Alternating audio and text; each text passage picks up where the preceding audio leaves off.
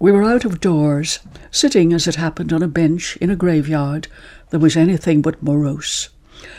A wide bordered path ran from a gateway to another at the opposite entrance, allowing for a shortcut for pedestrians and cyclists, so that it was as much a haunt of the living as of the dead.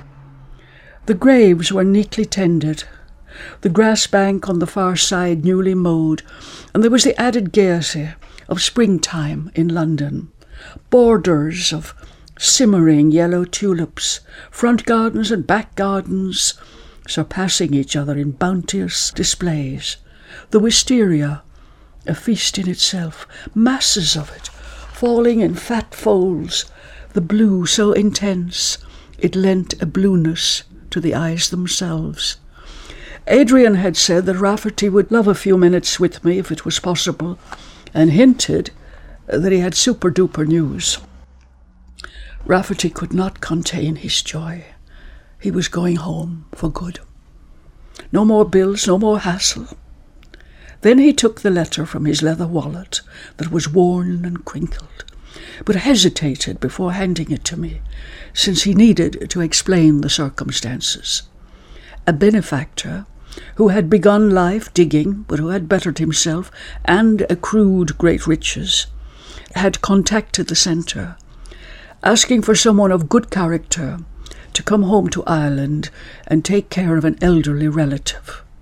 Roisin at the centre, being the stalwart she was, had suggested Rafferty, and after a ream of letters, his credentials, etc., passed on, he was accepted. Moreover, she had given him a new tweed suit and pullover, since a fresh consignment had come from the Samaritan in Dublin. The house, the dream house or bungalow to where he was going, would be shared with the elderly man, but a woman was coming in every day to do the dinner and keep an eye on the elderly man's needs, since he suffered from diabetes, something which he contracted later in life. Rafferty must have read the benefactor's letter dozens of times, as it had been folded again and again. 40 years previous, when he left Ireland, his mother, his lovely mother, had packed his things in a brown suitcase, and he had taken his belongings out, except for 3 sacred things: a missal, a crucifix which she had blessed, and striped pyjamas which he never wore, but had kept them in case he ever had to go to hospital. He was lucky to have escaped that, because many of his mates were struck down with chronic illnesses, asthma, lung diseases, skin diseases, injuries of every kind. He said he would humour the elderly relative, whom he guessed would sleep half of the day or at least doze. He would play cards with him, or maybe do the crosswords.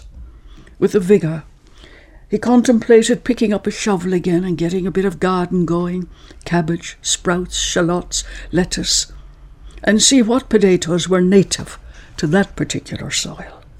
"Oh, I'll go to the pub," he said. "Stands to reason, but I'll pace myself. No going back to Skid Row for Rafferty." The bungalow was not in his own part of the country, but still it was home, and he asked out loud if it was likely that he would once again hear the cry of the corncrake, that distinctive call which had never faded from his memory. Birds, in their truant giddiness, were swooping and scudding about the gravestones, but a few pugnacious ones had converged on a plastic lunchbox that had the remains of a salad, and were conducting bitter warfare by brandishing torn shreds of limp lettuce. Their beaks were a bright, hard orange.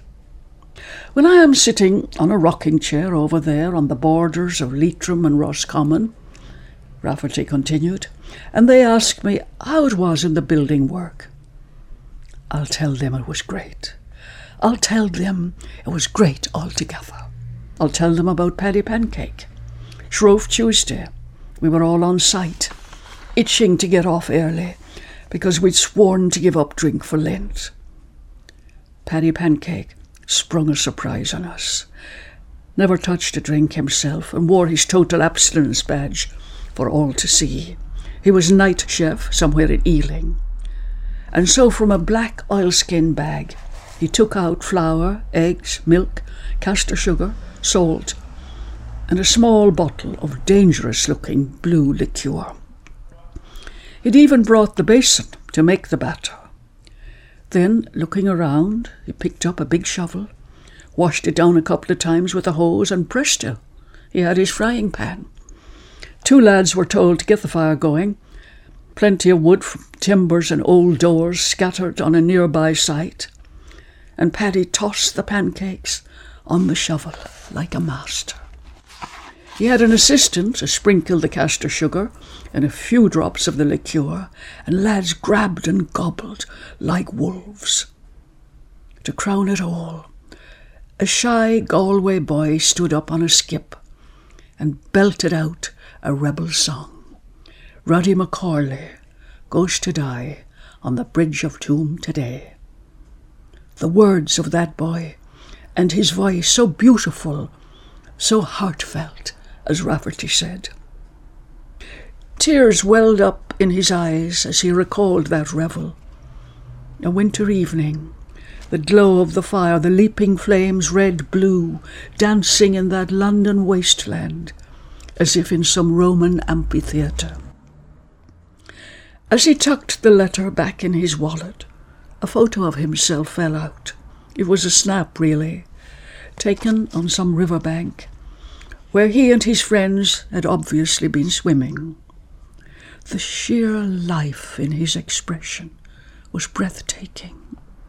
His hair was tousled, his eyes as youthful and moist as any young man's eyes could be.